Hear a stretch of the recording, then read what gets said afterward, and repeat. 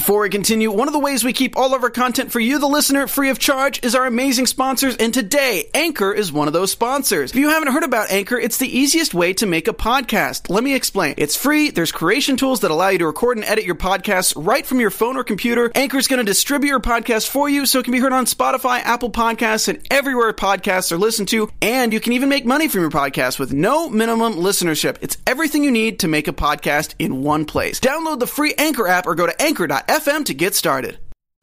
You're listening to the AfterBuzz TV Network, now the largest new media platform on the web, and your number one source for after-show entertainment.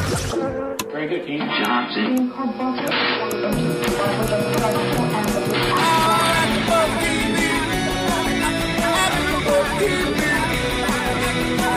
From the AfterBuzz Studios in Los Angeles, California, presented by Maria Menounos and Bing.com, and streaming live thanks to Akamai Technologies, this is AfterBuzz TV's American Horror Story After Show. We'll break down tonight's episode and get you all the latest news and gossip. If you'd like to buzz in on tonight's show, you can buzz us at 424-256-1729. That's 424-256-1729. And now, another post-game wrap-up show for your favorite TV show. It's AfterBuzz TV's American Horror Story After Show. All right. Hi, and welcome to AfterBuzz for American Horror Story. I am Jackie Borowski, and across from me is... I'm JC Rubio. And I'm Stephen Lemieux. I just want to clear up a misconception. We read fan comments. We love to hear feedback. There seemed to be quite a few fans that thought that we didn't like the show. And first, I want to remind you that this show is very bizarre in the way that we have a second season that has absolutely nothing to do with the first season, but has the same characters. So it's almost, I don't think it's ever been done before. Like, you can't, it's hard to come into something when you don't have much of a reference. And we don't hate the show, but I do think it's important to be critical of things that you like. Even if you're enjoying something, that doesn't mean that you have to like everything about it. Now, with that said, also, it was the first episode. They had to, they had to lay the base, the groundwork. Right. And a lot of stuff's coming at you. But it was bad groundwork. I also think that the show had bad groundwork. I would not go with that. Okay. I disagree. Okay. I tweeted an article today that there are several people who did think that mm-hmm. it had a bad layout, and this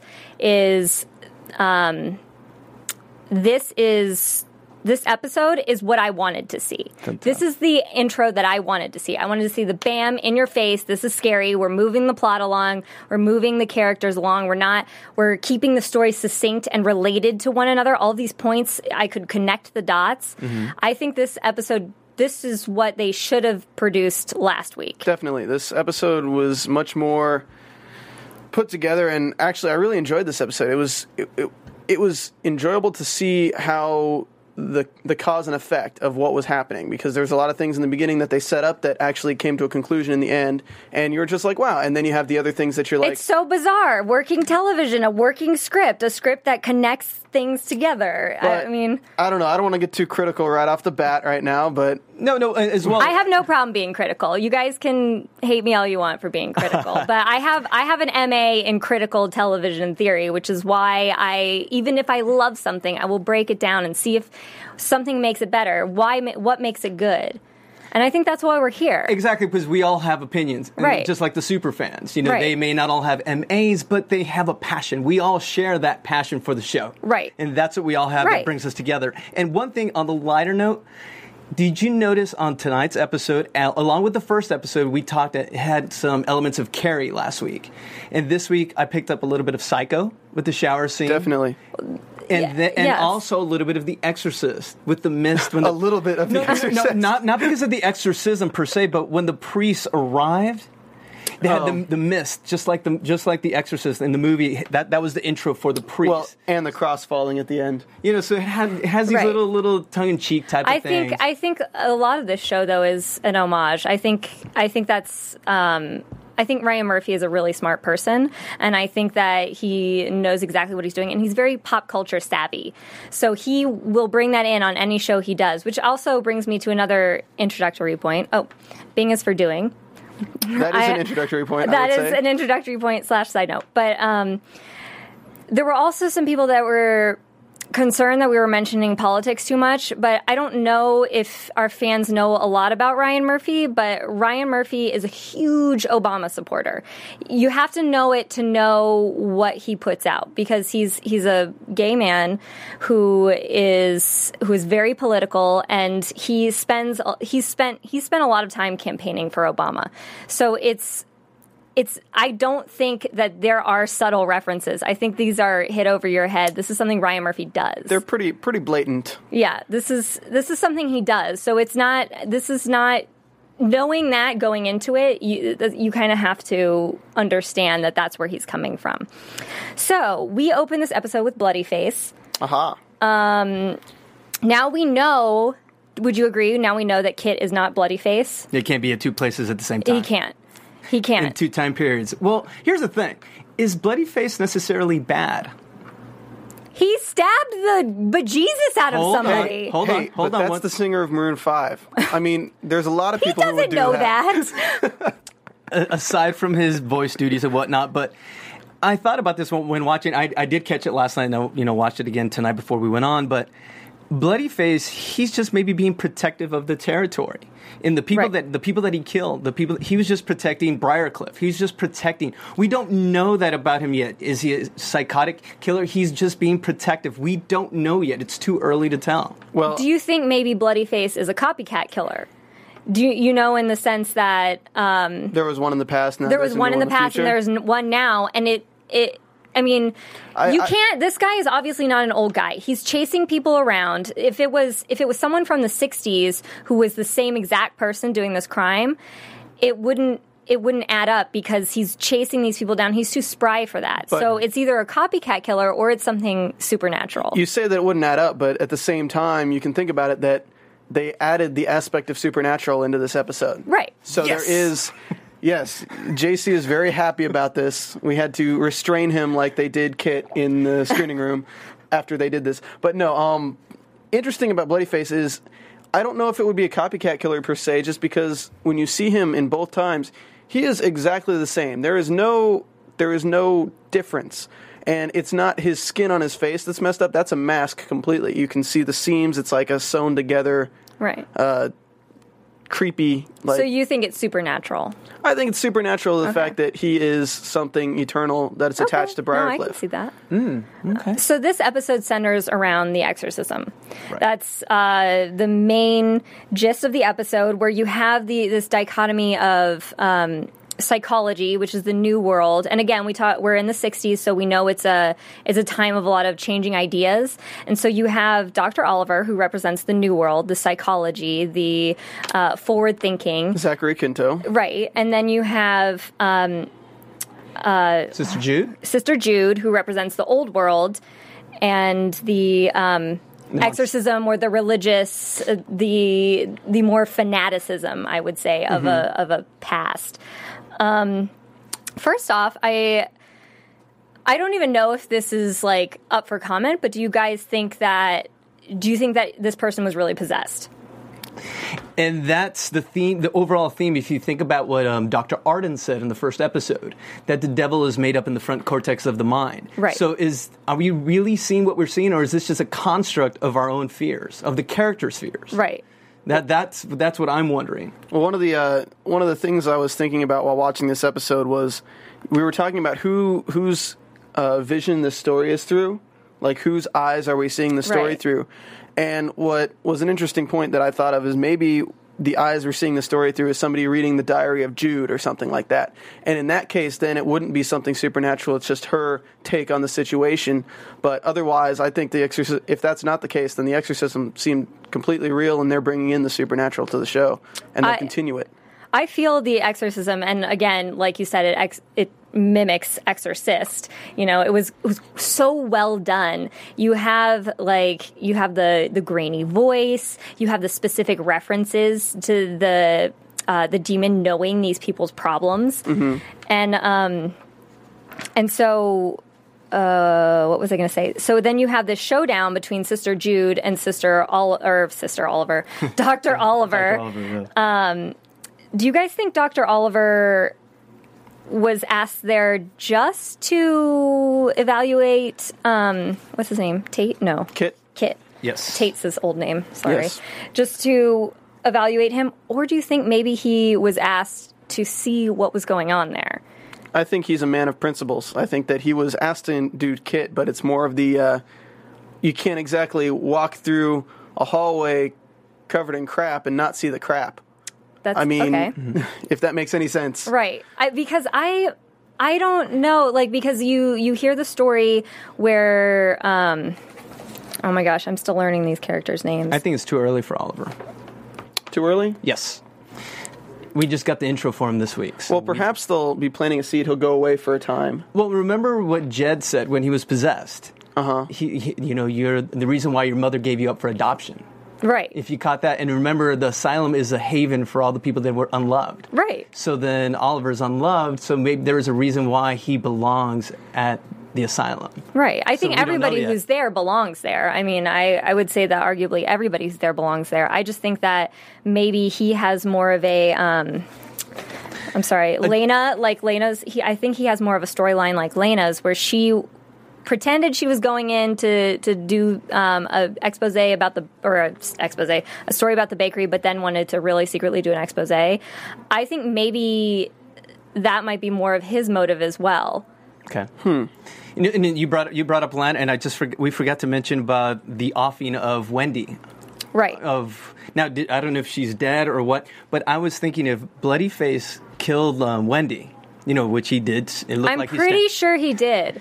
Okay, so when and how is Lana going to find out about Wendy's death? Would it be just crazy if she encounters Bloodyface and he's wearing Wendy's face? Because they say that Bloodyface wears his victim's face. That would make sense. I mean, that would make total sense. And I also think she is actually dead because you can't. I mean, she's one of the main characters in the asylum, and basically she was going to break her out and then gets killed. And so this effectually kills that storyline where she doesn't have a savior anymore. It's up to her. It's up to her to figure that out. So, and we know, and by this, we know that Kit cannot be Bloodyface because he can't be two places at once. Well, there is the other thing at the end with Dr. Arden, with seeing the pictures. Do you think that it's possible that Arden is Bloodyface? We'll get to that because I don't want to start with the end. Well.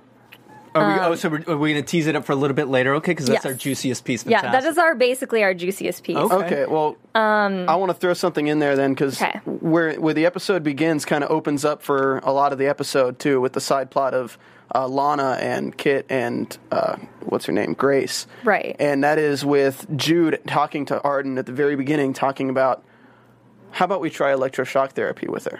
Mm-hmm. Because there was a big point right in the beginning where that was her straw that breaks the camel's back, where she needs to be like, I need to get out of here. Right. Because she was writing down notes and Jude find out about that. Right. Do you have you guys ever seen, this is so random, Return to Oz? No. That's a movie that opens with electroshock therapy, and every time I think about it, like it's such a horrifying, like, psychological thing that they used to do, and it's like so ineffectual and antiquated that it becomes a great symbol, because anytime anybody thinks of electroshock therapy, they're like, oh my God, that's so old. Mm-hmm, mm-hmm. And so it's the perfect it's terrifying, like the way. But it's the perfect way to show how terrifying an insane asylum is. That is like one of the tantamount terrifying things. I've got a question that both of us brought up while watching the episode, while Stephen and I were watching it. Mm-hmm. When Lana was being shocked, how could the other doctors hold her down without them getting shocked themselves? Yeah, I don't know about that, because usually you're strapped down. Yeah. Right. We were wondering that. It just seemed everything about the acting was believable, everything except for the fact that they were touching her skin while she was being scocked. Maybe there is a way, we just don't know. So, people tweet us or send us a comment of how it's done. That'd be great. But since we're talking about the electroshock treatment, did you notice when Sister Jude was holding Lana down, it seemed like she felt bad for what she was doing. And that made me think, because remember how this shows there's going to be so many twists and turns. I'm wondering if deep down inside, this is all formulated because Sister Jude wants to get Dr. Arden. Mm-hmm. They're the complete polar opposites. Right. They're the antagonist, protagonist. Antagonists. I mean, it's weird because I wouldn't call one person one over the other. So they're basically the two main antagonists together against each other. They're the competing forces. Right. And what I was thinking is that it seems like Lana wants to blow everything up, by writing the article, by infiltrating and find out what's going on in Briarcliff and sending it out to the masses. Mm-hmm. But I think maybe Sister Jude might be on the same page. This is really deep, though. But it's not time enough. She needs more information. Because when I saw her helping shock Lana, you could see that she felt bad for what she was doing. Well, I think that brings us into our next point, which is our discovery of Sister Jude's past. We basically find out she was a lounge singer, mm-hmm. and she was really drunk one night and killed a girl. And I think it's inferred, as far as this storyline, that this is why she becomes a nun. Yeah. And we also learn from the last episode she doesn't drink alcohol, so this is also why she doesn't drink alcohol. So she is suppressing a lot of her own, very violent and upsetting history. And so I think that, yes, I think that she does feel, I think that there was sympathy there.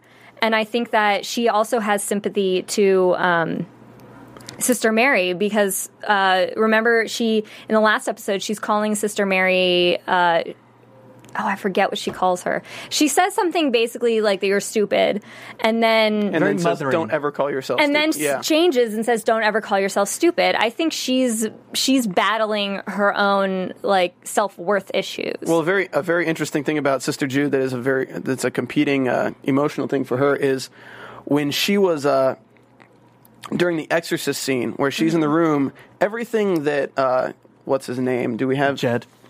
Yeah. Everything that Jed was saying, nothing was a lie. It was literally the writers telling you, here. That's why I think it had to be, in the question of if he's possessed or not, he has to be possessed because he knows too much about the characters. But what I'm saying is, what he says, I wrote down some of the quotes. He says, you're a whore, 53 guys, and the girl in the blue dress.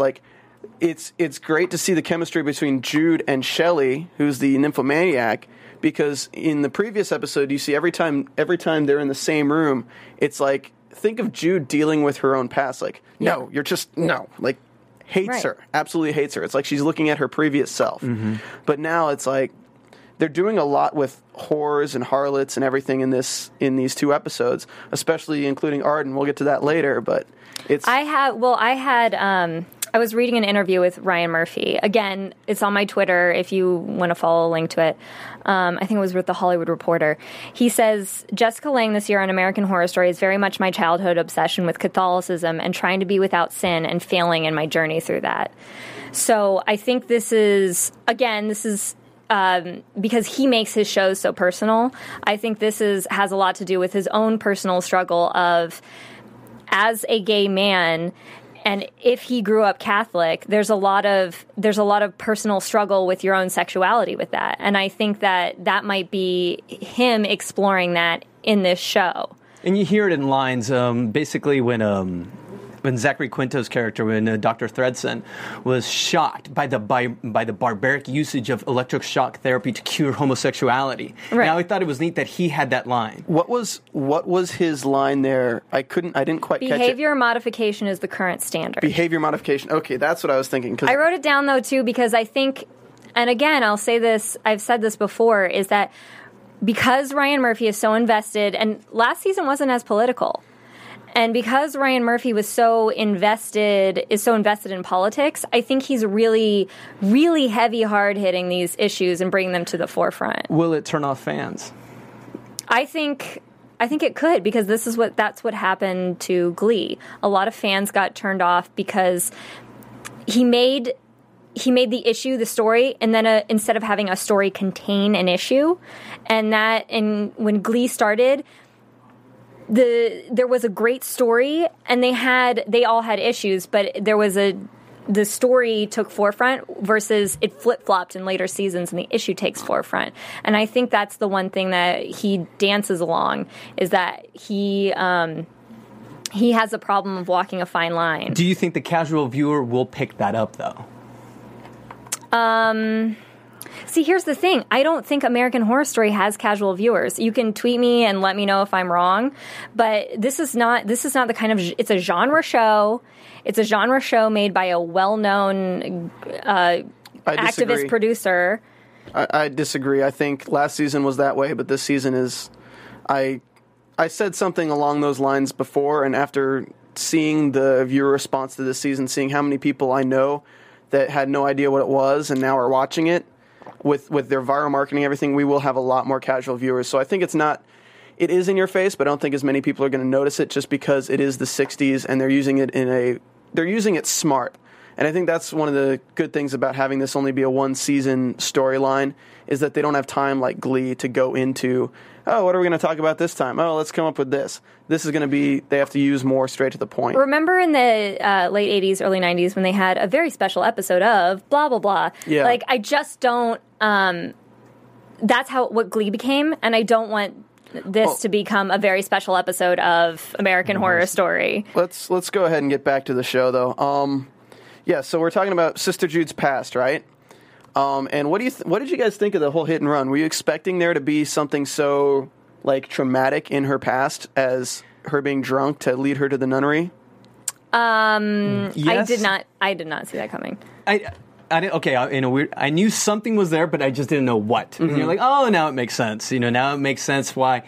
Because remember, also, Jed was saying, how hard is it being the smartest person in the room and no one pays attention to you? Because of that clam between your legs. That was that was the rest of the line. Jackie's like giving this crazy face. I mean, this is what I mean by, this episode was arguably very like woman-centered, and I feel that this is what I mean by heavy hitting. It's like people like me watching this, I'm like hearing line after line after line of like derogatory references to women. It's hard for me not to notice that you're making a political statement. Mm-hmm. I think even not knowing anything about the show, I would think that. But this is a weird topic in that scene. She looks almost the same age. When do you think this ages? Like, I noticed that. Yeah. Do you think this happened a long time ago? Do you think that's a budget choice? That was like a budget problem, or do you think this is a specific choice? Like, this happened 2 years ago, now she's here. Because last season when they did her like flashbacks, didn't they like CGI her a little bit or like doll her up a little bit? Just a bit. Yeah, they changed her up a little bit. Well, how do you guys think that time is? Do you think this happened a long time ago? Do you think this happened recently? I think it's a matter of a year or two. Okay. I mean, maybe her medication is her getting the position as the head of this thing. Like, that's medicating herself. Is that what she believes? But for her to have moved up that quickly? See, that is the thing that was bizarre to me, because I'm like, it seems like she's been working her whole life at this. Right. But the flashbacks, I'm like, first off, like, lounge singer, you would think that stereotypically a younger person would be whoring themselves out when they're like, I don't know. I just find it bizarre that an older woman would be like. Well, they're army guys, so I mean, where else would an older woman go for it? Because she can pick up. No, that came out totally wrong. Dear Army viewers, would you do it, old woman? Okay. Please don't listen to that. But it's kind of the same concept of cougars. I mean, cougars go after the young men who are lusting, and who is lusting more than a soldier who just got back on retrieve? But like, so do you think this is Vietnam War era, World War II? Well, it's 1964. No, I mean in the flashback. Oh, in the flashback. Because we have military guys. I'd say it's probably still like 1960. Like, it's really not so much a huge, not like World War II, but still something's going on. So Vietnam. Yeah. No, Vietnam. Vietnam was 70s. But then she does have her... Didn't Vietnam start in the 60s? We'll figure it out. Tweet us. She's a promiscuous woman, but she's still got her Vietnam boundaries. The 60s, the guy said, we can't take you home. The baby's at home. Like, that kind of threw her off. I think that was a big... Do you think they happened in the same night? Wait. Repeat that last part again? Well, remember she was drinking at the cabaret club. She has a cigarette. And then she says, take me home, darling. He says, no, the baby's at home. I can't.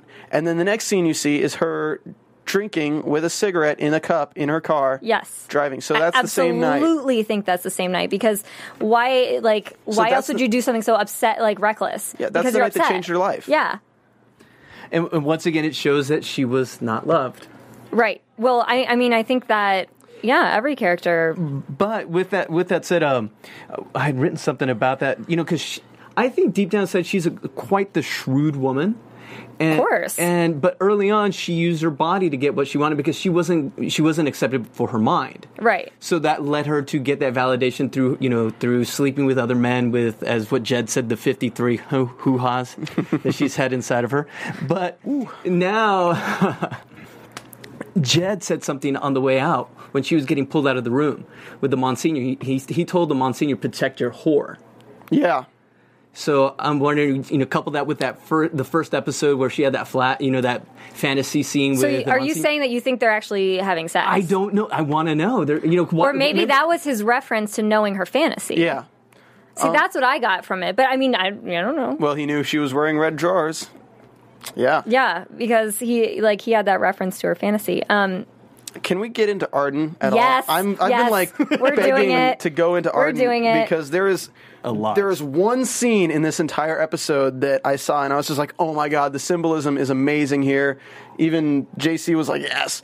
It's the scene where Mary Nunes had just finished feeding whatever they're feeding, and Arden comes out, and he's like, I got a gift for you. The apple scene. And I was just like, okay, it's a candy apple. Is it poison? No, it's not poison. It is the root of all sin, apple. You are on my side. This is your reward, and you're going to indulge in this sin. It's Adam handing Eve the apple. It's the Wicked Queen handing Snow White the apple. The acting, though, it was like the way they created an intensity between just the candy apple was just amazing. I really, really enjoyed that. And scene. I think her hesitation was palpable. Yeah. Like he's basically shoving it in her face, and she's like, no, and he basically eat it. Right. And she was having a clear a clear issue with whether or not an emotional struggle with whether or not she was going to eat it. She's feeding monsters potentially dead bodies. And she has a struggle with eating the apple. Right. I just love it. She's great at taking orders, But that's the interesting thing, though. It's like it speaks to the psychology of people, because you can do, you can justify one thing. You can justify one thing, but not another, and people do it all the time. Yeah. And then the scene with Arden and Shelley. Yeah. Not my favorite scene. Not your favorite scene. Shelley Chloe Sevigny? Yes. Yes. The nympho, when she is for just 5 minutes of sunlight.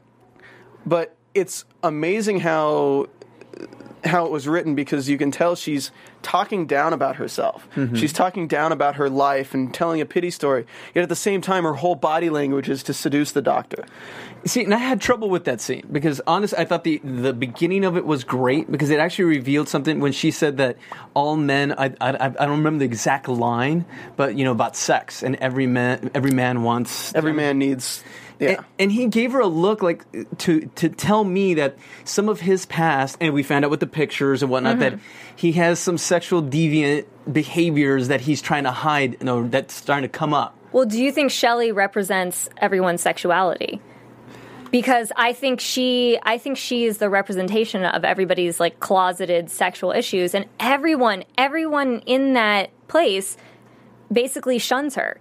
They're like, this person, but she's the only person that's expressing herself. She's their shame. Right. She's their shame personified. But what I didn't get is why did she basically told him everything she was. There was a lot of expositioning in there, and I was just like, within it got really expositioning. I was like, because how else would you do it in a flashback? That was the only other way they could have done it. But that leads me to believe one of two things, and I don't think it was lazy writing. I think it might just be coined it maybe from the Joker or Batman. Maybe she's just lying about her story.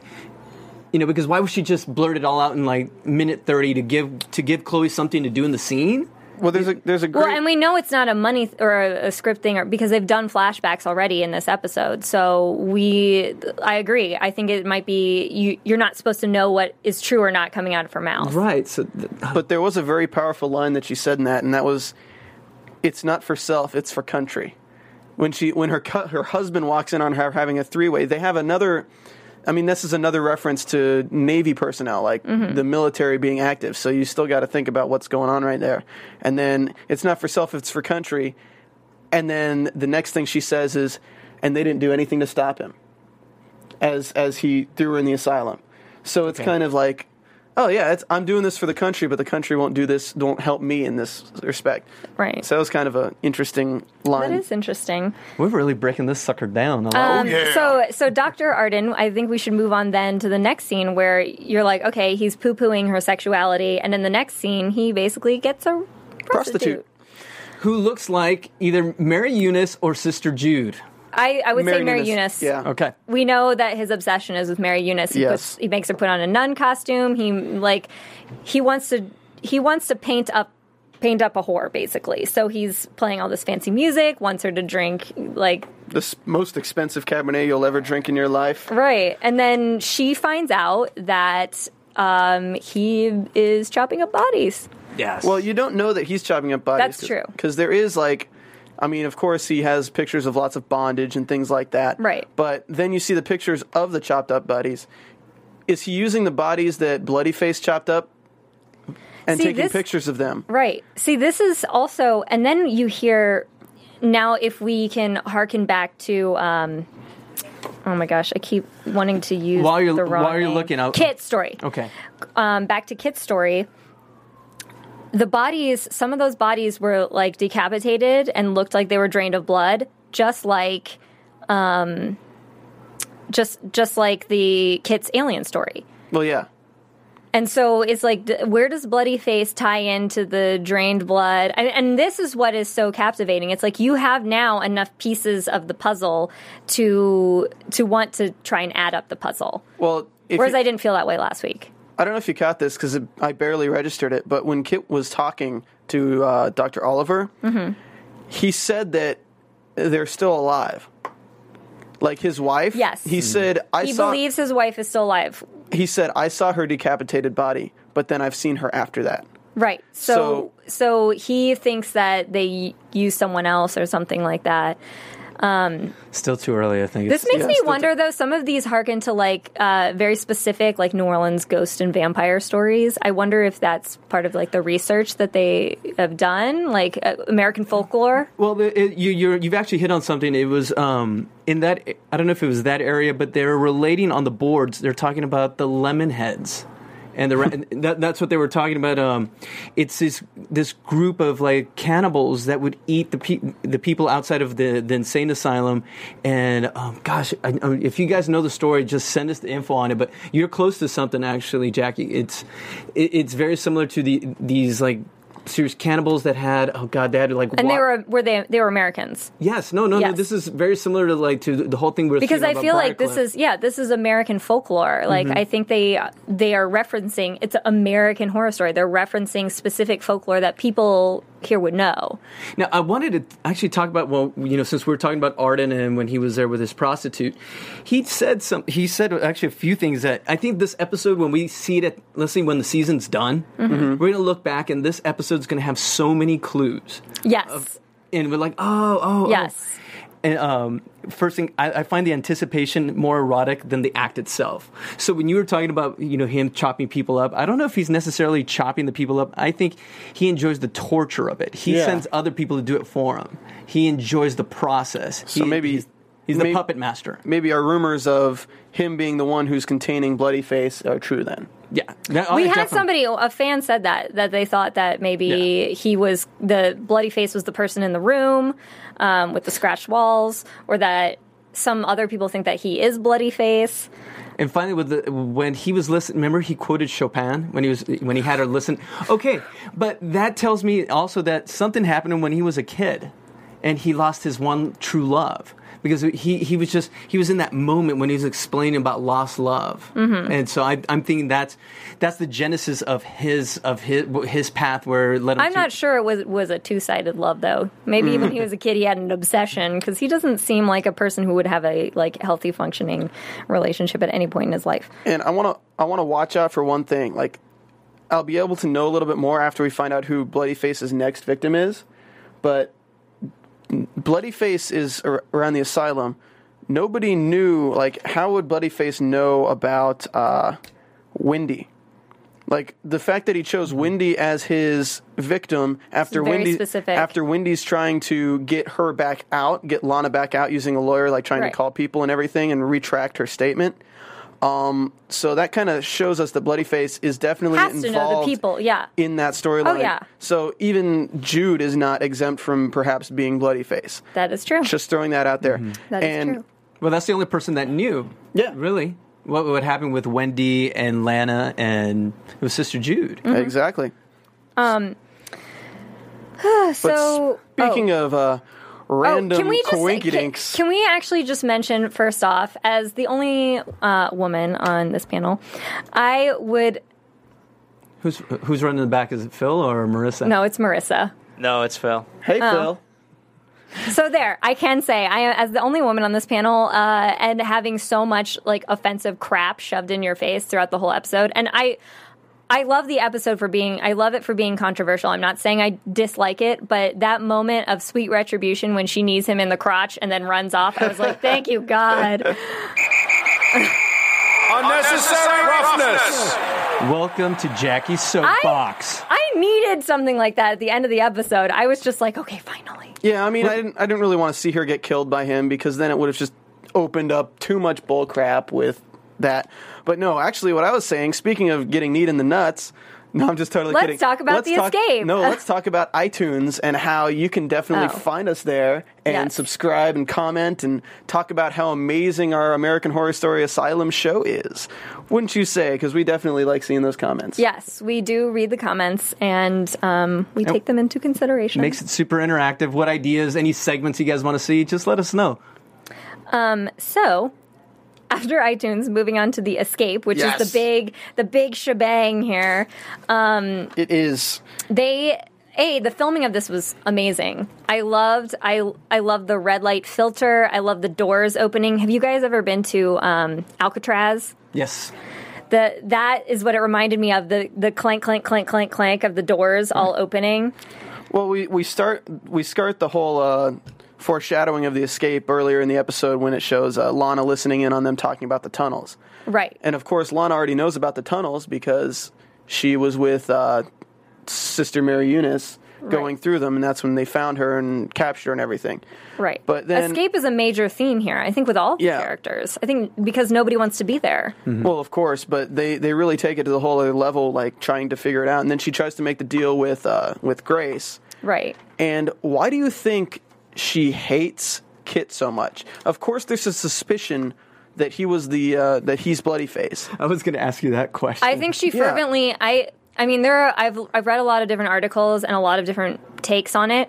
I think that she fervently believes that. I think she has just sold it to herself that she walked in the last episode firmly believing that he was Bloodyface. So we have no other reason to think that she doesn't just firmly believe that. And if you really, really thought someone was a volatile killer, would you be like, oh yeah, I'll have them escape with me? Heck no. She was just doing the right thing. And what she believes is the right thing. And remember, she only sees just a narrow view. We get to see everything. Right. So that's why we know that. That's why we're like, Tates are we're going to put you in the penalty box every time you say Tate. Kit. But Kit is our hero. He's our hero. Right. So, I mean, we don't necessarily, as audience members, share that same view. But for her, that's all he's she the sees. killer. But it just seems kind of annoying to me that, I guess that is, again, as some characters have their character flaws, and that's her character flaws, that she judges people by what they see. But everything he's done around her has been to help her move along, and she still just will not let up at all. He covered her notes. Him and Grace were going to help her get out. Speaking of Grace, there was that great scene of showing some skin in the steam room. That was a thumbs up to that. Fantastic scene there. No, I want to bring up Grace really quick. She's so captivating. I just want to know more. She's so captivating. She's an angel. Aww. No. But would an angel be so mean to... And so sexy? Think of it this way. Okay, she is trying to... Last week, and this week too, she's trying to get Kip out. right now, when she brought up to Lana that we have to help Kip get out as well, and Kit, sorry, and not that I didn't think he was Tate 5 minutes ago. No, but Lana was just like, no, absolutely not, and she says, you don't trust anyone. And I understand what that's like. And then Lana kind of just dropped down her walls, and she related to Grace just a little bit more, because in a way, I think she's trying to put them both together for Kit and Lana to escape, to become allies. The only way they're going to get out is by helping each other out.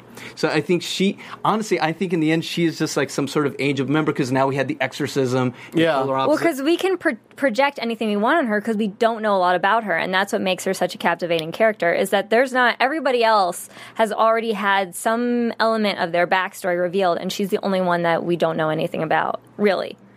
Well, her and Pepper. Yes. Except for we know Pepper chopped off. Yeah. See, we still even know part of Pepper's backstory. Right. It's too early. So after it ends with the exorcism caused the doors to open. Caused the doors to open. Sister Mary. This is have you guys seen the movie Fallen? No. It had Denzel Washington. Yes, it's been years since I've seen that. Basically, once one person dies, the Satan character moves to the next person. Yes. Mm-hmm. So that's exactly what I thought of too, as we're talking about movie references here. Is on my side. Yeah, I really wanted her to sing that as the spirit came out and hit her in the face. So now we know that she's possessed, and so she kind of. I think she was trying to turn Dr. Arden on in that. Last scene. Absolutely. Yeah. She was awake the whole time. Yeah. So that's going to be neat to see now, because we've seen Sister Mary Eunice in a certain way these first two episodes. Now she's going to be the opposite, it seems like. Because she knows a lot about Dr. Arden. And right. She's going to use all his little weaknesses against him. Now, this is a fascinating story twist. I love it. Because Arden has something on everyone. Right. No one has anything on him. Right. Until now. So the scene ends with them Kit being whipped, and then we have. Is there anything else you guys want to say? Well, Kit was not only whipped; he was. Well, Grace is like the angel, like taking. Well, I guess Grace wasn't the one who did it. Kit was it for Grace. Right. Kit took the whips for Grace, so instead of 20 lashes each, he got 40 lashes, and they made her. I love this. I love when they're like. Oh, but you made the right choice and turned them in. Here's your reward. Open that door. Open that door. You don't know what the hell you're going to see. And then she opens the door and they come in and choose which weapon you want me to give him the lashes with. Oh, it's just it's just like this really is a prison place. It's like, your prize is depressing. Yeah. Will Lana now believe more in Kit, or does he just think he's that much more manipulative? I think he did that for the sole reason of trying to win her over, of course. Because she was in the room, he was like, wait. And he's like, this is the only way I'm going to ever get her, is to prevent violence to a woman, so you know that I'm not trying to be violent towards the women. Right.